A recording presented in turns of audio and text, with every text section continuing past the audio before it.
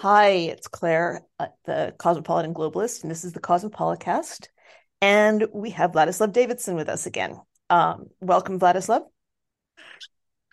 That was my cat. Yes, I don't meow like that cat, although I do have some of the qualities of the cat, uh, the more masculine ones. The nonstop demand for attention. No, come on. No, cats actually can be. Come on, Claire. Well, what Not other true. qualities do you have in common? You're not 6 inches tall. You don't crap in a box. A certain elegant grace, Yeah, yeah. a Which one are you certain talking about? a certain cunningness, a certain ferociousness. Elegant grace, like my tripod. All All right. right. I sustained, Claire. All right, so we are going to talk about Ukraine and the Iraq War anniversary. We decided because our listeners have not been privy to our conversations, we're going to have to repeat ourselves because they haven't been overhearing what we've been saying for the past couple of days. So why don't we begin by telling them what you've been up to since our last podcast? Oh, Claire, I'm so manically busy that I can't sit still, so I don't even know where to begin, to be honest. I put together a big Jewish conference in Washington, D.C. in February. I went to America. I did some talks about Ukraine. I flew to Berlin for the premiere of the Sean Penn Zelensky documentary film, which I was a producer on. And that was fun. Spent 2 days in Berlin, saw some Berlin people, did the Berlin Film Festival stuff, including the nightclubby stuff with the Ukrainians. After my friend Tonya Noibrova had her film premiere at the Berlin Film Festival. She's a Ukrainian lady who had a wonderful film called now I forget. I'm gonna ask my wife. What was Tonya Noibrova's film, baby? Do Love Me, yes, appropriately enough. And I had a cameo role in that film playing drunken intellectual number two. Are you in the credits as drunken intellectual number two? Indeed, I am. I was trying to get the drunken intellectual number one, who is standing on top of a table and screaming about his party ticket in 1990, trying to rip up his Soviet party membership on New Year's Year 1990 in the movie. I'm trying to get him off the table, saying, "No, no, don't rip it up, don't do it, man." That Okay, was so my you cameo. right. Mhm. Okay, so you were in Ukraine, what, 13 days ago? Yes, after that, Berlin Film Festival was over. I flew through Romania, as one does, into Moldova. Right. There was no coup d'etat, as we were all promised in Moldova. So after about a day of hanging out, waiting for the coup d'etat, I realized there would be no coup d'etat, and I went straight to Odessa. I Uh-huh. spent about a week and a half there and left through Poland on the other way out So because one how's the can't mood in fly into Odessa? Ukraine again. Sorry? How's the mood in Odessa? Oddly placid, oddly resilient, scattershot anger, plus the fact that the city isn't a ghost town, but it's so sparsely populated that most of the Odessan population that I know is gone. Oddly, the suburbs are more populated than the city center. A lot of the apartments in the city center belonging to welfare people or up for rent by the people who come into Odessa. They're sitting there empty. So you can walk around the city center at 11 o'clock right before the start of martial law, and you'll see nobody. Right, And it's really creepy because there's no electricity on also at 11 o'clock. right, right. Um, do you have the sense, and what should I understand about what's going on in Ukraine that hasn't been widely reported in the last week or two? What's hard to understand is that it's different from city to city. It's really Right, difficult to understand what's going on, even for me or for anybody. The right. country is in such flux that it's really difficult to understand what's happening in place to place. It's like little different countries from place to place. What's going on in Chernowitz, where my ancestors are from, to Poltova, to Kiev, to Kharkiv, to Odessa, to Mariupol, to Nikolaev. It's all completely different. They're completely different situations. Lviv is a boom town, an absolute boom town. Well, All 'cause everyone's the going there, right? sorry, Everyone's gone there, right? Correct. Everyone who wanted to stay in the country but didn't want to flee has gone there. Right. Everyone who had money to buy an apartment or to rent something long term and to take their capital out of Kharkiv and Melitopol and Mariupol and Kherson, all those people went to Lviv. Right. Lviv is an absolute boom town. It's full of international AIDS people. It's full of international diplomats, people from organizations who have to operate there, but are. Hello? You just disappeared. Hello? Hello? Hello? Um, Sorry about that. He just disappeared. I lost you just about like you were just saying what a boom town it was and all the aid agencies are there and the diplomats. yeah, all the diplomats, all the aid agencies, all the people from the international NGOs and all that, all those people who are doing something useful or trying to do something useful, or if we're going to be more cynical, are quasi useless. They're for whatever reason in the country they can't operate out east. They all sit there. So I've heard that a one bedroom apartment in the outskirts of Lviv is now renting for $2,500 a month, Wow. which Well, is nuts. are you getting any sense at all of how the actual war is going, or is that impossible to tell from where you've been? Well, I go. When I pass through the south, I do talk to military people, and I did get up to Mykolaiv, which is quiet now. The south is quiet up to Kherson, right? And there are different places with different relative amounts of fire. Like Kharkiv is more quiet now than it was a couple of weeks ago. The electrical infrastructure grid attacks are down because the spring is upon us, Mhm. and the Russians basically were not able to destroy the electrical infrastructure, right, of the country. So the country survived the winter, which was a historically mild one. Mhm. So Mother Nature's on our side. What's had me concerned is there's been a flurry of articles of a very different tone. For example, one recently in the Washington Post talking about how despair is creeping in the front lines. Yeah, they're tired. The guys and ladies in the very very very front lines are very tired.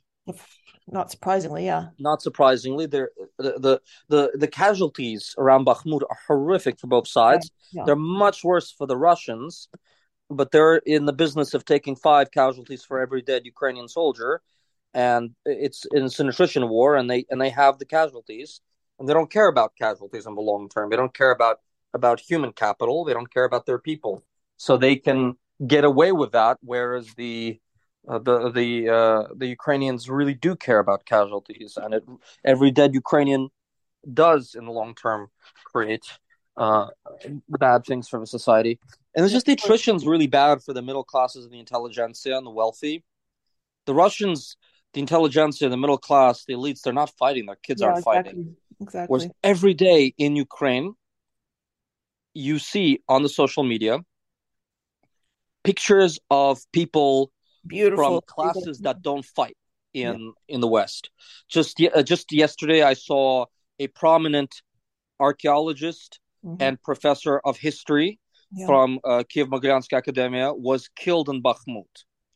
The day before that, I saw my acquaintance, who is a former minister in the Zelensky government, and an economist and someone. I mean, do you need the gentleman's name or not? No, no. I mean, I It get paid. doesn't matter. No. He was just he was just putting out photos of his graduate students in economics from Kiev Higher School of Economics who had been killed on the front. He put out like 24, 25 photos of his graduate students in Heartbreaking. economics who had been killed in the last year. Unbearable. That is remarkable, isn't it? It's unbearable. It's It's unbearable. unbearable, and that's just the dead economists, right? They're also dead liberal arts people. They're dead historians. They're dead people from all different levels of government, from the upper echelons to city council. The society is being wrecked, if there really are 100,000 dead and wounded Ukrainian soldiers, which is entirely possible and perhaps even likely, in a country of 40 million, that means everybody knows somebody. Of course. Of course. And, the intelligence in the middle class is not particularly large in Ukraine compared to how big of a society it is. It's a very small And it's hugely elite. important human capital for rebuilding and for Yeah, recovery. 189 athletes who were supposed to compete in the Olympic Games next year dead. Oh, Can you imagine? it's just unbearable. It's just It un- is it is unbearable, and it's a disproportionate loss of the best people in the society, to the point where you're going to have to make comparisons to the killed intelligentsia of the 30s. Stalin Yeah, famously shot all the writers and artists and exactly. the intelligentsia, Ukrainian intelligentsia in the 30s in Kharkiv, And I don't in want it to be Kiev. depressing, but Russia never recovered from that. Well, Ukraine never recovered that. I'm talking about the Ukrainian intelligentsia that was killed, not the Russian intelligentsia. Clearly, they were also shot. But the Ukrainians, for nationalist reasons, to keep national awakening and a national middle class and elite class from forming or congealing, the Soviets just shot a couple of thousand, like 6 or 7 thousand in Kharkiv alone, if I remember my history. Not that I do, but whatever. It was thousands and thousands of writers, poets, translators, historians, academics, intellectuals, etc., etc. And so the Russians are doing that in slow motion also by killing off swaths of the fighting elite. Well, are we getting the weapons there too late to stop? I mean, Yeah, already it's too late. A lot of these weapons should have been here in the summer of 2022. Clearly, why aren't it's they? Do you have any insight into that? because the Biden administration is still playing this double game of they don't want to go too fast. They don't want to incite the What are Russians they to. thinking? What are they thinking? They're Yeah. thinking that if they go in too fast and give too many weapons, the Russians will become even crazier, and then they'll use Why do chemical they think that? Do they war. have some intelligence reason for thinking that, or do they just are they just operating on a gut feeling? It's a doctrine. It's a doctrine. It's immoral. It's utterly immoral. And I if I believe so. Also, yes. I mean, to have both Afghanistan and that on his hands is not a good record for a president. We are living through the time of imperial decline, my dear Claire. What can ordinary people do to get it through the Biden administration's head that this is not a joke? They've got to get their I, fingers out I of their I asses. don't know. I really don't know. I've been away from America for so long that I don't really know what it is that we can do. We can counsel ordinary people to do. I really don't know. I'm sorry to say. I just don't have any idea of what would do anything. I I mean, this mean, is the one thing on which there is consensus in America, which is a very divided and polarized place, of course. well, no, But there isn't consensus about it. I mean, the Republicans are rapidly becoming they're rapidly becoming disenchanted, largely thanks to Tucker Carlson, who's been just an incredibly effective propagandist. is it really Tucker? Is it really Yeah, just Tucker I Carlson? think Is it this is. I think it is Tucker Carlson, and there's a few other prominent figures who reinforce it. But I think Tucker Carlson is having a very disproportionate impact, and you can track his influence. I mean, support for Ukraine was up like 80% among the GOP 6 months ago, but now it's down to 50% or 45%, and it's really, really closely tied to Fox News.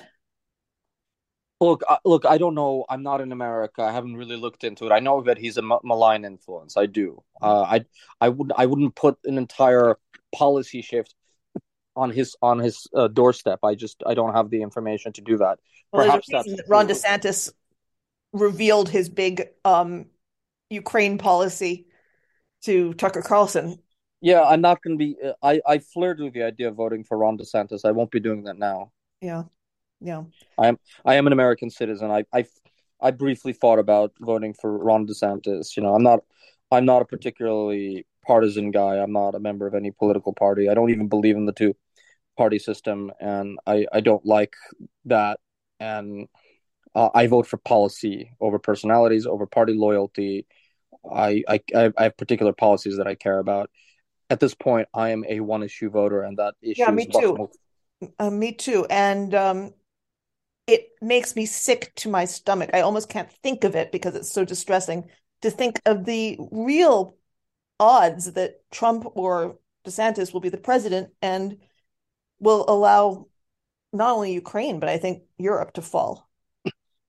I do believe that DeSantis is just in it to win it, and he's a cynical politician who is careening and cavorting and aligning his policies to what he thinks he needs to get through a primary.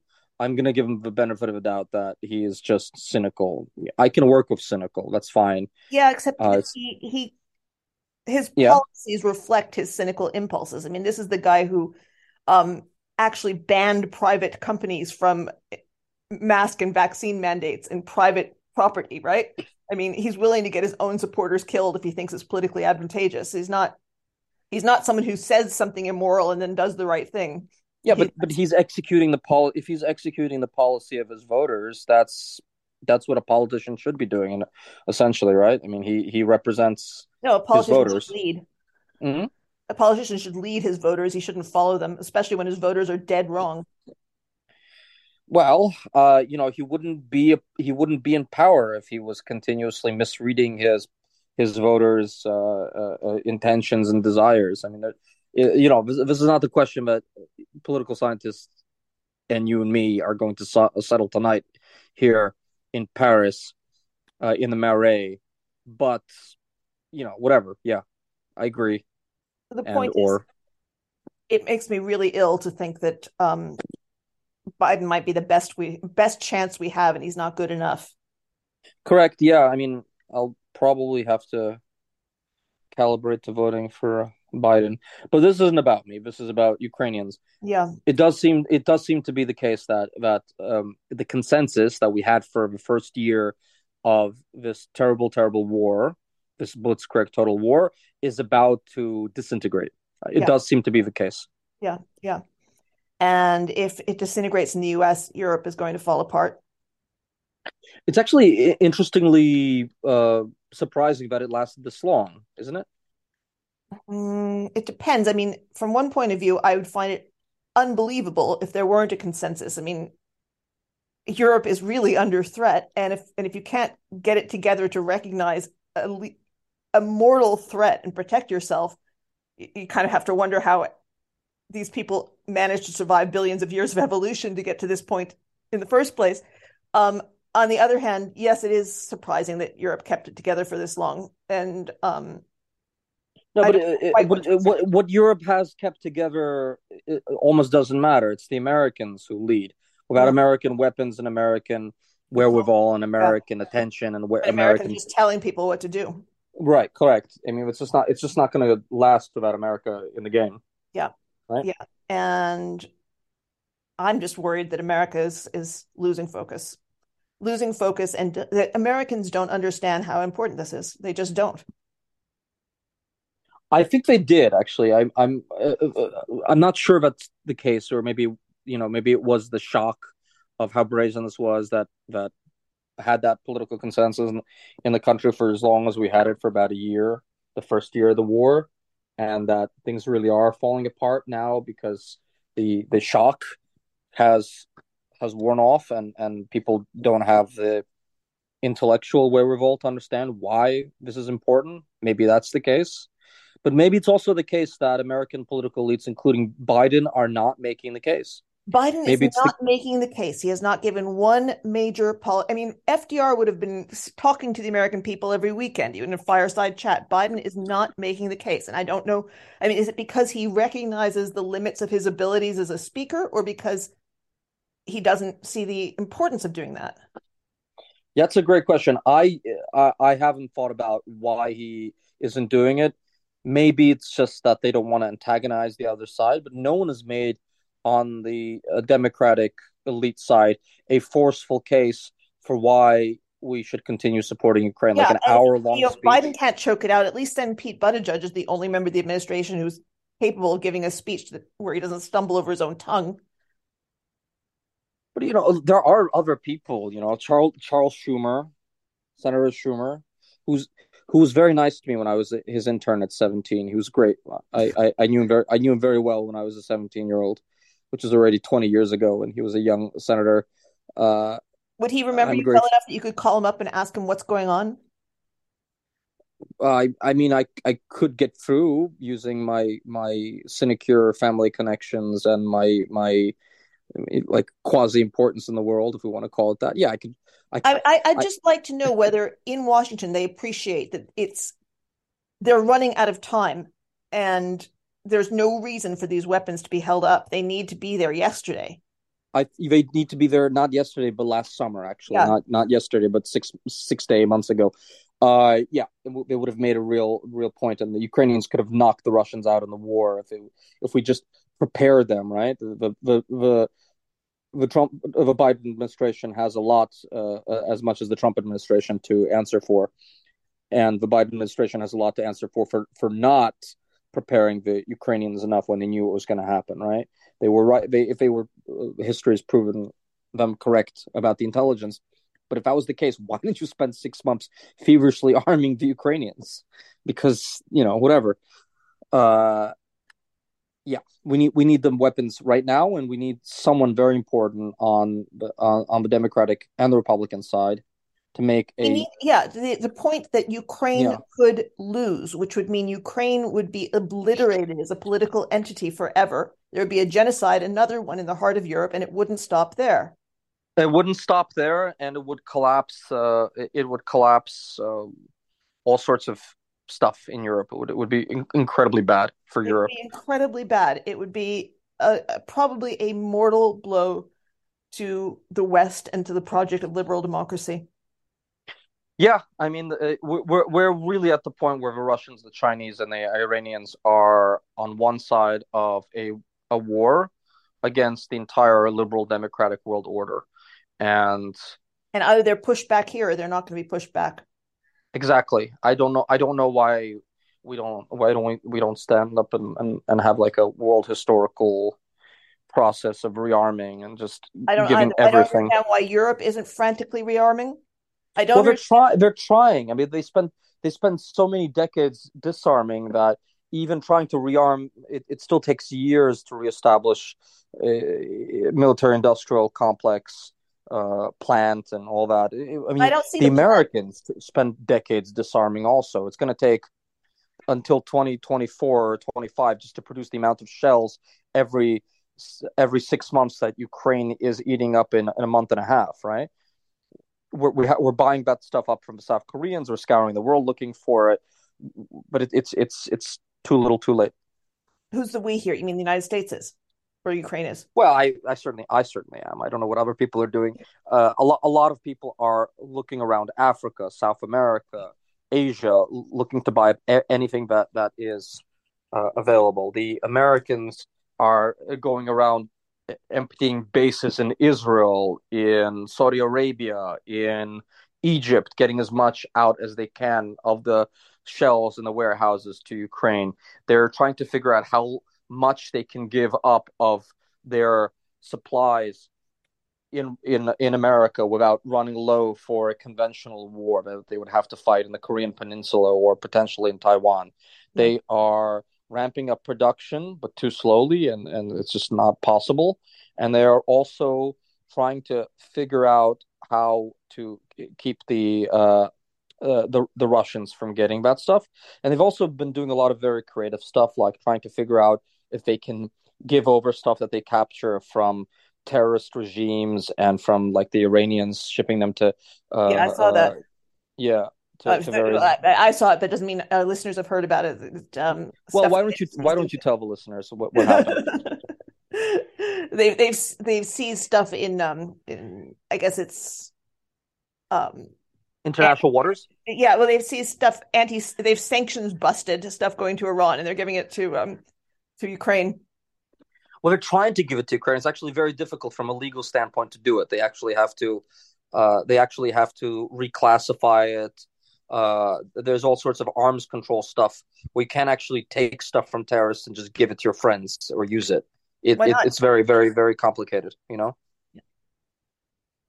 One thing we meant to talk about is the long shadow of the Iraq War. That's Yeah, um, it's been 20 years. The my Ukrainian my French Ukrainian wife just asked me about this. She's like, "So what's the point about Iraq and Ukraine? I really don't understand."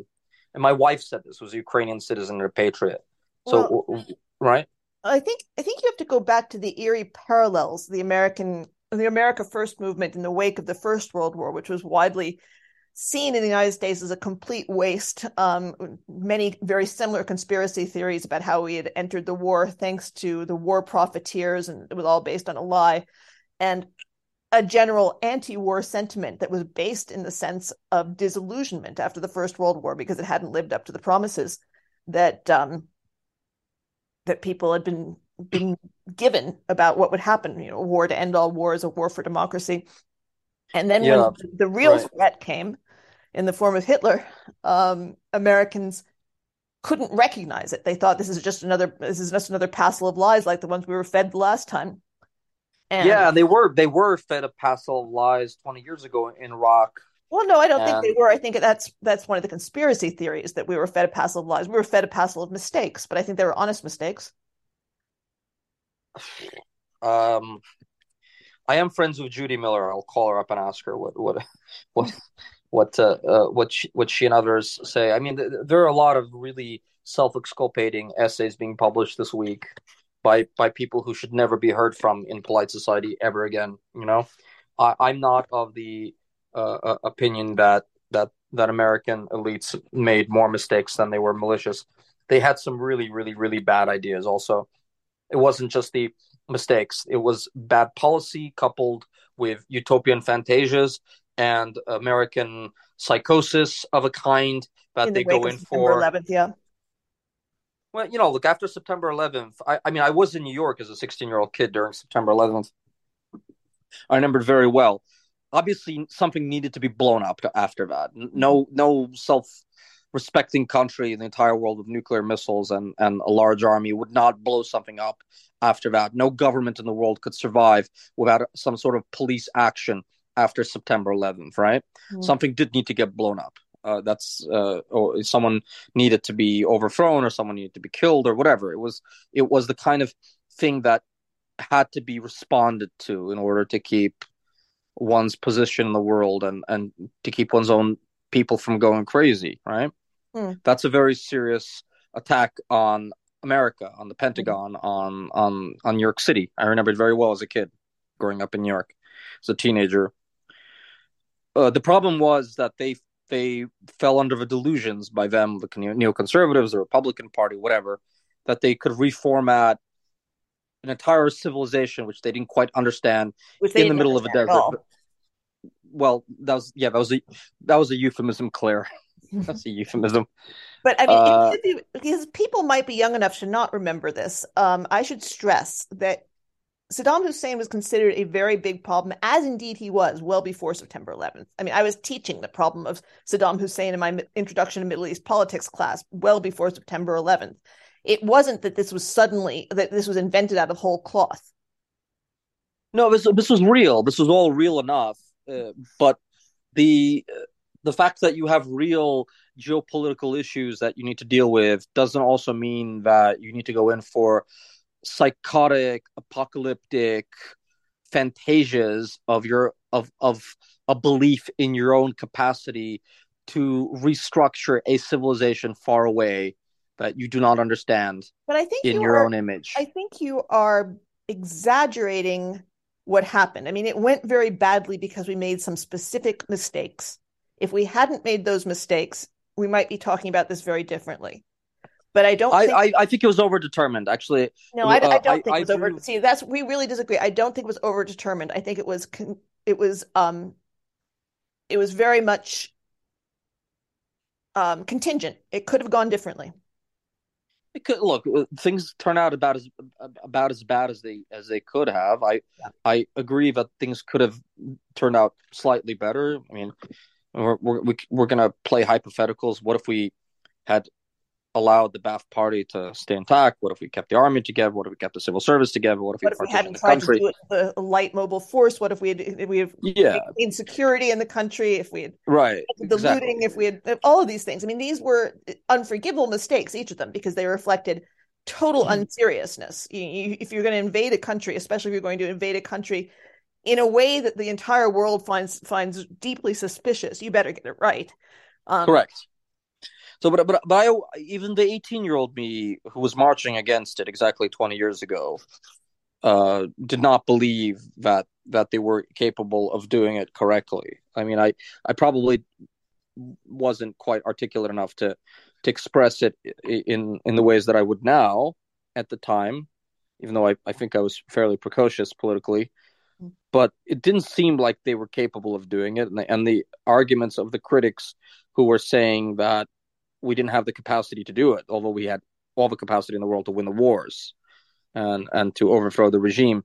Those were very convincing arguments at the time. there were convincing And arguments on both sides. There were also convincing arguments. I mean, people forget them now.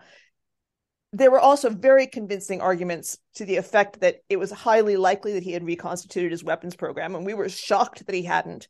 And remember, the first Gulf War, we discovered that right, he hadn't. We'd missed it. And correct. this is someone who That's right. already tried to swallow up Kuwait. So, I mean, I think it was not, in retrospect, with hindsight, we know what happened. But at the time, I do not think that it was a crazy thing to think, well, maybe this is the right thing to do. And neither did, everyone in Congress. Everyone voted for it except for Barbara Lee. Right. Everyone except Barbara Lee. Yeah. I mean, I remember when I was 17 years old, I actually asked Senator Schumer about it. I had a conversation with Senator Schumer as a 17-year-old, which in retrospect is completely wild. You know, the fact that Senator Schumer explained to me and some other interns what his thinking was 20 years ago when I was Why a is that wild? 17-year-old kid. And No, you know what? Over the weekend, we were talking about what it is that every American has in common. I think that's absolutely the essence of American culture, that a senator would explain to these 17-year-old interns what he was thinking about this. really, Don't you think? That's something that Americans would not find strange. would the French Yeah, I don't think find there's any other strange? culture that's as unhierarchical as the US that way. Um, Imagine, although my friends in the House of Lords actually don't have interns or assistants, and they complain about it. They all complain that they don't have any help. Um, Imagine a French senator. Could he have theoretically a bull session with his young interns and He might young? lecture them about it. Alors, He might like j'ai... he wouldn't listen to their concerns and have a Right. conversation with them, right? No, he would lecture them. He would explain how the problem has three parts, and the first part has two parts, and Right, and he's gonna sell the third part. Yeah, right. Yeah, um, that seems right. Yeah, but that hypothetical French senator who is, of course, intellectually robust and thinks of himself as a real thinker, whether he is or not, could go either way. He would he would certainly lecture his young interns, but he probably wouldn't listen to them, right? no, he wouldn't listen to them. But Okay. I mean, I think it really is. Americans are much less hierarchical than. I mean, we really took that whole business about all men being created equal much more seriously than people grasp if they've never left America. Not an Yeah, it's obvious true, thing. but yeah, but I've spent a lot of time with elites of different places. Right. Certainly, Ukrainian and Russian elites would not listen to their 18-year-old interns and explain themselves to them. I mean, that's completely wild. The United States senator, who was my senator when I was 17 years old, we asked him about it, and he gave us a compelling explanation of what he was thinking. I don't even remember exactly what he said, but he sat down and he gave us the arguments. And in retrospect, that's kind of an amazing experience to have, right? It's yeah, I mean, it's amazing in terms of the history of the world and the rest of the world, but it is not unusual for America. Would that happen? I mean, Senator Schumer is a Jewish intellectual from New York who got But I bet 1600 most on his senators SATs, are and willing to talk like that with their interns. back in the office, they'll have a Yeah, nice conversation, and yeah, then yeah, they'll answer their questions. yeah. Because I mean, you're inculcating democratic habits, and because Americans talk to each other like equals. Yeah, there's no aristocracy. I mean, Yeah. how do you even address a United States senator, right? Well, how do you actually? You say, did you call him senator? Senator, yeah. I didn't Yeah. call him Chuck. No, I would Because have, some that of would the be stuff called inappropriate. him Chuck. But, I at 17, I never called Senate Majority Leader Charles Schumer Chuck. I just want to go for the record. Yeah, I think that's appropriate. Right, clearly so, clearly so. Uh, yeah, I mean, he was nice. I still think very highly of him, and I like him. Well, Mm. if you can get him to come on the podcast and explain what's going on with our weapons, the speed of our weapon transfers to Ukraine, and we can talk to him about why this is important and why we've got to get on the stick. Of all the things I would ask Senator Schumer if I was to put in the effort, I mean, I could get access to him if I put effort into it. Should I put the effort into Yeah, it? absolutely. Absolutely. He needs to hear from his constituents that something's He going needs to wrong hear with from his constituent Claire Berlinski, his constituents in Paris. well, you're his constituent. I mean, my senator is in Virginia. Oh, Senator. you're from Virginia, is that right? Well, yeah, it's the last place you voted if you're an absentee voted, and that's where I last voted. Okay, well, he's certainly my senator. I think of him as my senator. He was Yeah. very nice to me. Anyways, let's return to Ukraine. Right. Now we've gotten Yeah. So off the topic war a little has bit. left such a profound disillusionment and such a sense of American incompetence and reinforced by Afghanistan, such a sense that no matter what we touch, it turns to shit, that we Yeah, are using that as an excuse for failing in our responsibilities. yeah. This is the problem with crying wolf. Of course, no one believes you when you actually do the right thing later on. You can't And do when there these really kinds of is things. an emergency of this When there nature. really is an emergency, no one will believe you. That's the problem with crying wolf. Don't do it, kids. Don't cry wolf. No one will believe you. Credibility is a real thing, and it is a thing that you can taste and you can smell and touch with your fingers. Almost, it's almost a thing that surrounds us, envelops us like a fog. Credibility is real, and it's not to be, you know, taken for granted. You know. Oh, Yeah, I'm just thinking about that. I'm thinking that's true, but also it's a very convenient excuse for people who are basically trying to indulge the desire to be um, cowardly and um, to not get involved in something that could demand something of them. Americans aren't cowardly. There are many negative character traits. That's not one at all. Americans are strong. They're vibrant. They're virtuous. They're full of vigor, vim, and vigor. All these words that start with letter V. Virtue, vulgarity, vim, vigor, Well, vitality. how do you explain Tucker Carlson trying to persuade Americans to sour on the on supporting Ukraine? I think it's pure cowardice. I don't think it's cowardice. I think he has a deep set of psychological grievances that have to do with his own relationships with people in American politics. I think he is deeply enveloped in his own grievances, and he's taken positions and being a proud man, which I do believe that he is. I believe that he's a proud man who feels left out or whatever. He has said He, repeatedly that he feels profound guilt for having supported the Iraq War, and he which may is, well, that's honest. That's honest. No one else has said this. This um is this no the American political elite has never had that conversation. People who were completely responsible for the worst kinds of miscalculations are writing this week essays everywhere, uh, saying that they were right and they underestimated how screwed up Saddam Hussein left Iraq and who are how you screwed thinking of? up Because civil society I didn't was. see those essays. Which ones are you thinking of? I'll just let 'Cause me. I'm including a selection for our reading list today, and I didn't see those essays when I was looking. You didn't see them? They're Uh, everywhere. I just well, let me let well, me let me look for send them to me afterwards because Yeah, sure. people are not going to be real patient as you're searching. But Yeah, okay. I mean I've seen a lot of them. There are a lot of these self-exculpating op-eds and we should be much less tolerant And I'm of these seeing people. a lot of Iraq 20 years later, how terrible it was and what a mistake it was. And There's a lot of that. I'm There's a seeing lot that of being that. used as an excuse to do the wrong thing here, which is completely Well, self-indulgent. it is completely self indulgent, but it was a bipartisan case, and you know, Robert Kaplan just wrote an article in the Wall Street Journal. I just looked it up. He says, I hadn't sufficiently understood that Saddam's absolutist rule had destroyed every vestige of civil society in Iraq. Well, you know, sorry.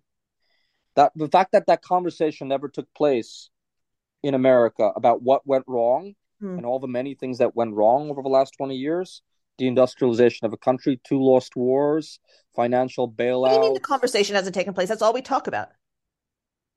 Who look, who was talking about this 8 years ago, 5 years ago? Granted, in 2008, large swaths of the American population voted for Barack Obama, which you could say was a huge response to what was going on, But and what then kind of he conversation do you think is a national conversation? If you have newspaper articles about it, if you have people talking about it, is that not a national conversation? we're having it now, but like it's not like anyone in the Bush administration was pushed out of public life or publicly pilloried in the way that Vietnam was publicly pilloried in society. I just don't think that the society really uh, You mean kind of dealt with the trauma. I I I kind of understand what you mean. I mean, because I just saw opinion polling that suggests that fewer than 4% of Americans even think about the Iraq War on a regular basis. Um, know it's ancient history. It is yeah, ancient history. which is peculiar. It's only the United States do things pass out of memory as quickly as that. Um, Look, in Europe, when you say that's history, what you mean is that's important. And in America, when you say that's history, it's ancient history. What you mean is has no importance whatsoever to things yeah, now. yeah. Is that Um, right? yeah, I think so. I mean, that's kind of the difference between the new world and the old world. But Right. I don't know whether the fact that we don't think about it or talk about it means that we're not processing it at all, or that we really just don't think about it. There's no. No, we're definitely processing the trauma of a society in the way that things really went bad. I Well, think we're processing it. Perhaps we're displacing it onto Ukraine, which is a sign of a repressed memory that is causing you harm because it's not being dealt with consciously. sure, that's right. Yeah, that's basic psychoanalysis. I mean, And look, we as a country are acting out. Things yes, have gone exactly. really bad. Things got really bad, and I think large swaths of the population are really unhappy. I think if you asked lots of people, do you think the country is on the right path? That have American Oh, political I think elites. no one would say yes. Well, I do meet people who yell at me, who say, "Well, in every age things go wrong. This is all your Trumpian worldview. You're kind of adjacent to Trumpism when you say that we and my generation failed. In every generation, some things are bad and some things No, are I think this is good." a uniquely anxious age for some reasons that are not the fault of policymakers, but some that are. I think I think American political elites got a lot very badly and very wrong. And in my observation of them, in my dealings with them in DC, they are or seem to be noticeably poorer in quality than the generation 25, 30 Oh, years ago. that's absolutely manifest. That's absolutely manifest. Am I wrong? No, it's clear as daylight. I can document it. I can show you the difference in That's just, I level mean, of. like, I wasn't there 25, 30 years ago, but these people seem to be extraordinarily mediocre Well, compared to the people who contrast. ran the institutions 30 years ago. Have you seen the speech, for example? I think I linked it a few weeks ago of JFK speaking during the Cuban Missile Crisis. Compare No. that speech to anything Joe Biden says, but especially what he has said about Ukraine, which is actually nothing. I mean, look at the last three American presidents. Granted, Barack Obama is seen as a very good president, still Yeah, by but large he was swaths. actually catastrophic. And people, one of I the know, problems is that I people don't know, recognize this. So again, correct. they're bifurcating. They're not thinking about this problem correctly, because part of the problem is trying to understand why we came up with so many bad presidents in a row, including Obama. And if you exempt Obama from it, you don't see that part of the reason that Iraq was a catastrophe was because Obama's decision making was as bad as Bush. Yeah, he was extremely bad at foreign policy. I mean, Yeah, whether you like his domestic policy or not, it seems to be obvious that he was extraordinarily bad as a president on foreign policy, and he was an isolationist. He yeah. wanted it quietly, but his instincts and Trump's instincts were completely Yeah, aligned, yeah, exactly. and as are Biden's. This is And the because we're third. so Yeah, polarized, we aren't asking the right questions about why our leadership is so lousy. yeah. That this is the correct mode of direction that we should be going in.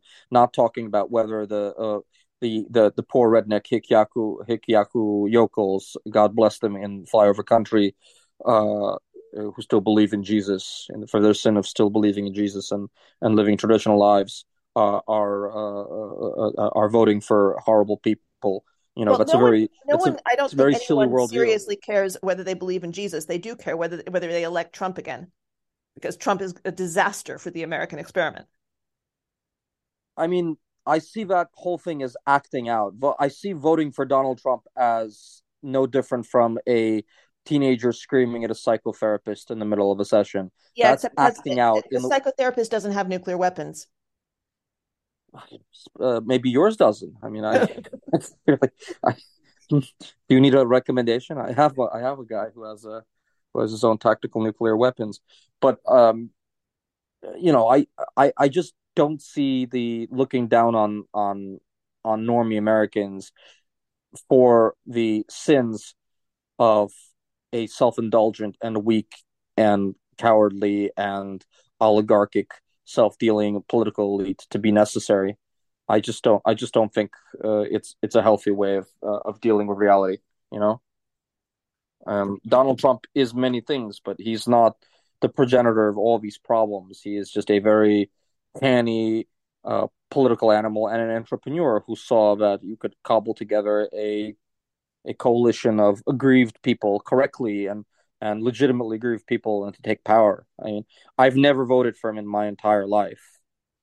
But this isn't about Donald Trump. This is about the fact that this country's been radically, really badly run for a Mm, very long time. I'm not sure. I think it's as much that it's been really badly run. I think it has been badly run because we have lost the civic virtue to put people who could run things better in those offices. It's so funny you say that because I was reading a Maggie Thatcher biography today on the way to the office, Yeah, and this very bright writer who wrote this lady by the name of, do you know her, Claire Berlinski? I've She heard of her. writes, Are you good? The book? yeah, it's a great. Well, I only read the first two chapters on the way to work, but she writes that they had lost greatness because they had lost the virtues of greatness. That they had lost their greatness, the Brits, because they had given up on their good virtues. So first you give up on your virtues and then you lose your greatness, not the other way around, right? No. So what is it we can do, so to speak, to make America great again? Stop electing assholes We should stop electing and assholes, but and maybe pay the attention to assholes are what's going us. on in the world and Maybe the stop getting. assholes are us, Claire. Well, there are representatives. That's the point. It's a representative democracy, and we're electing Clearly, assholes. I don't. By the way, I don't agree with the virtuous and prim and very kind of throwback to the '50s Senator Romney when he says that congressman from Long Island, who's a con man, Santos, Mhm. doesn't deserve to be in Congress. I think that's very very kind of nasty and unrepresentative of Senator Romney. He represents his constituents. Maybe his constituents are the problem, not this con man, right? Yeah, yeah, The maybe. people, the people deserve it good and hard, as a great American said, right? Who said it? Who said that? Wasn't it Mencken? It was Mencken. Mencken did say that. Yeah, the people deserve what they deserve, and they deserve it good and hard. So Yeah, yeah. if these are our leaders, maybe the problem is us. Yeah, I mean the problem is us, but nothing. I mean that's just true. Is it? Yeah, I mean these people are not getting to these positions by accident. We're putting them there over and over. I mean, we've gone very far from where we were going to begin this discussion. I mean, what is the source of our oligarchic decay, of our democratic deficit, of our lack of virtue, of our lack of virtuous, of our decline in qualities and qualia? What is the source of it, Claire? It's at this point where my grandfather would have said grumpily, "It's kids these days taking LSB." The kids these days, I Taking do, LSB. I I do think about the kids these days all the time. Do you think, is it their fault, the kids these days? Are they really more narcissistic than I was at their age? I don't Yes, know. they are. I mean, social media has been um it's been socially revolutionary, and it's not for the good. So things really are much worse. Yeah, they Things really are are. really Yeah, they and really are. now we have just seen the beginning with AI. I mean, what's going to come next is going to blow our minds. Is it going to be bad? I don't know if it's going to be bad, but it's definitely going to be different. So is the old world of Yeah, you are alive to see maybe like the biggest revolution in human history since what? Well, certainly since the advent of the nuclear weapon and probably since the printing press. I mean, it's going to change everything. And no so one knows how yet, but we know it's going to change everything. and we should probably prepare for it being worse than things were, right? Well, I'm cautiously optimistic. I find it exhilarating. I mean, I think there's a little bit of a revolutionary in me. I think things do need to change, and this is sure going to change things. Well, things should change, but they should also stay the same, no? Yeah, there's a little bit of conservative in me too. So I don't know. I'm I hopeful don't. because it's better to be hopeful than despairing. Um, I spent I misspent my 20s reading Adorno and all these Frankfurt School people. Why Yeah, did I that's do right. this? I don't remember. Was it fashionable when I was growing up in the early aughts? I think it was or something like that. I think it was. Why did I spend all this time reading like Lowenthal and Frankfurt school stuff? And why did I spend all this time on Horkheimer and Adorno? Did it make me smarter? I mean, I read the academic stuff that third rate Adorno explainers or third generation Adorno explainers uh, publish now. It doesn't make them any smarter. They're just regurgitating Germanic nonsense. And it did make me kind of, misanthropic. Maybe I already was misanthropic, which is why instead of reading, I don't know, better books, I was reading Horkheimer and Adorno. I mean, I read a lot of different stuff at that age, but, I read the wrong books, Claire. Yeah, I think you did. We'll sort you out. Look, we should wind this up, and I want to remember that. I mean, people will have listened to this because they wanted to hear what's going on in Ukraine. So I wonder if you have any other thoughts you want to share with them. Oh yeah, okay. Look, let's get back to Ukraine, not to our grumpy old conversation in the Marais. These Jewish intellectuals in the Marais today, things aren't what they used to be. Senator Schumer 20 years ago, he told me, yeah, we're annoying, Claire, no doubt, no doubt of that. But Ukraine is still not a lost cause. It's still very much to be determined who's going to win. And I have to tell you, the Russians can still pull this out. Yeah, I know. You know that, right? Yes, yes. They could And still that's what pull you this said. out. They could still have a attritional victory. They could Yes. still break the back of the Maybe we should Ukrainian have armed started by forces. saying that in case Look, anyone's unaware of it. I have spent the last weeks talking to people in Ukraine and to people in London and to policymakers everywhere, and they all asked each other the same questions as if anyone knows the answer. Conclusion I came to is this: being a betting man, these are the numbers. We have a 10% chance on the spectrum of a substantive Ukrainian victory, of a major Russian collapse, Mhm. right? Mhm. We have a 60% chance in the middle of a spectrum of a stalemate, Mhm. like a 60% chance, which is the most likely possible outcome Mhm. of a major stalemate, of the Ukrainian counteroffensive sputtering to a halt, Russians reconstituting the gaps in their lines, holding some territory, getting Bakhmut, driving the Ukrainians out of certain positions of Donbass, and there being just a kind of natural stalemate, 1917 on the Eastern Front, right? 1916, 1917. You have a 15% chance of a minor Russian victory, and you have a 15% chance of a major Russian victory. That's how I rate the odds. We're running a piece today saying that this is formally not calculable, but yeah, I agree with you. But it is not formally calculable. There's so many different criteria that go into running the algorithm on who's going to win. It's just really difficult. You have to multiply foreign support by morale, by demographic numbers, by troop numbers, by artillery, by the number of artillery shells fired, by the just so many different things that you have to plug into an algorithm in order to get the correct number of what's going to happen, right? And it really is attritional warfare where you have to multiply humans times time and vector in the fact that the Russian economy is not collapsing and the Ukrainian economy is collapsing and it's on life support from Western donors.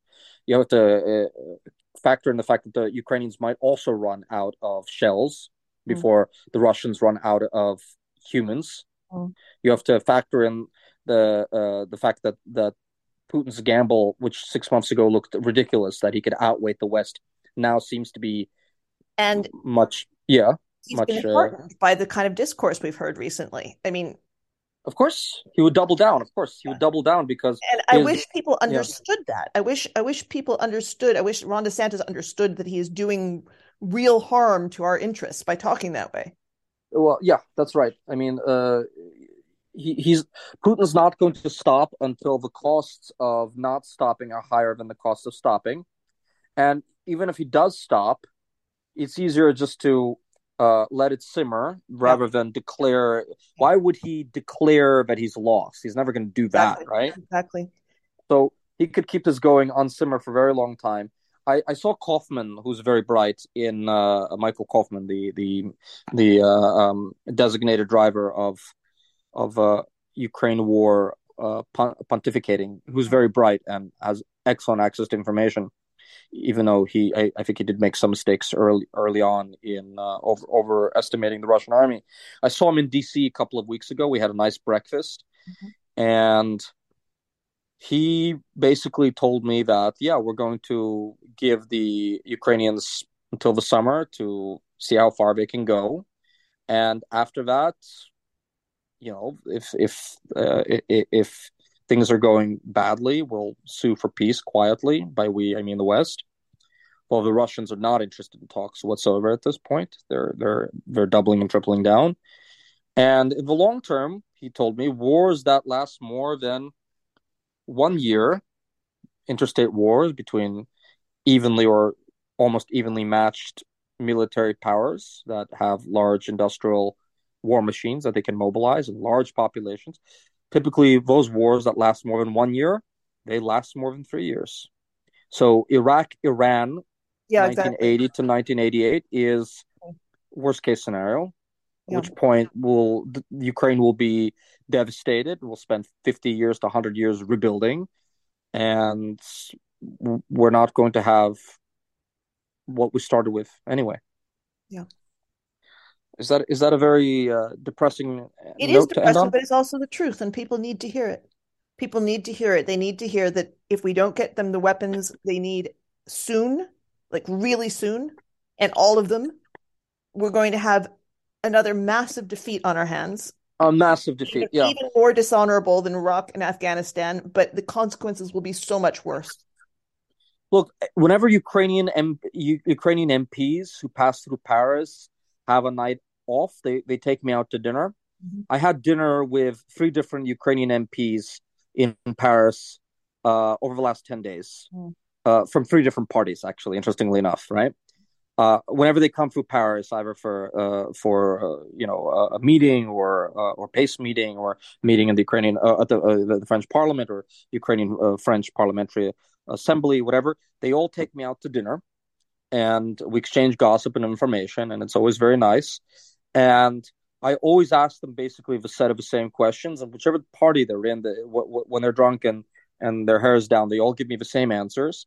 And I always ask them, how many people are there in Ukraine? And they typically tell me off the record it's now between 25 and 30 million, although no one really has statistics, right? And I always ask them, can the society survive this many of its young men being killed, right? And they'll tell me, we don't have a manpower lack yet, but everyone who wanted to go fight is already on the front lines. You don't have a reserve of men that are excited to fight in Ukraine who are not already on the front lines. There's already conscription dodging going on. Young men that I meet, Ukrainian young men, tell me, I just got my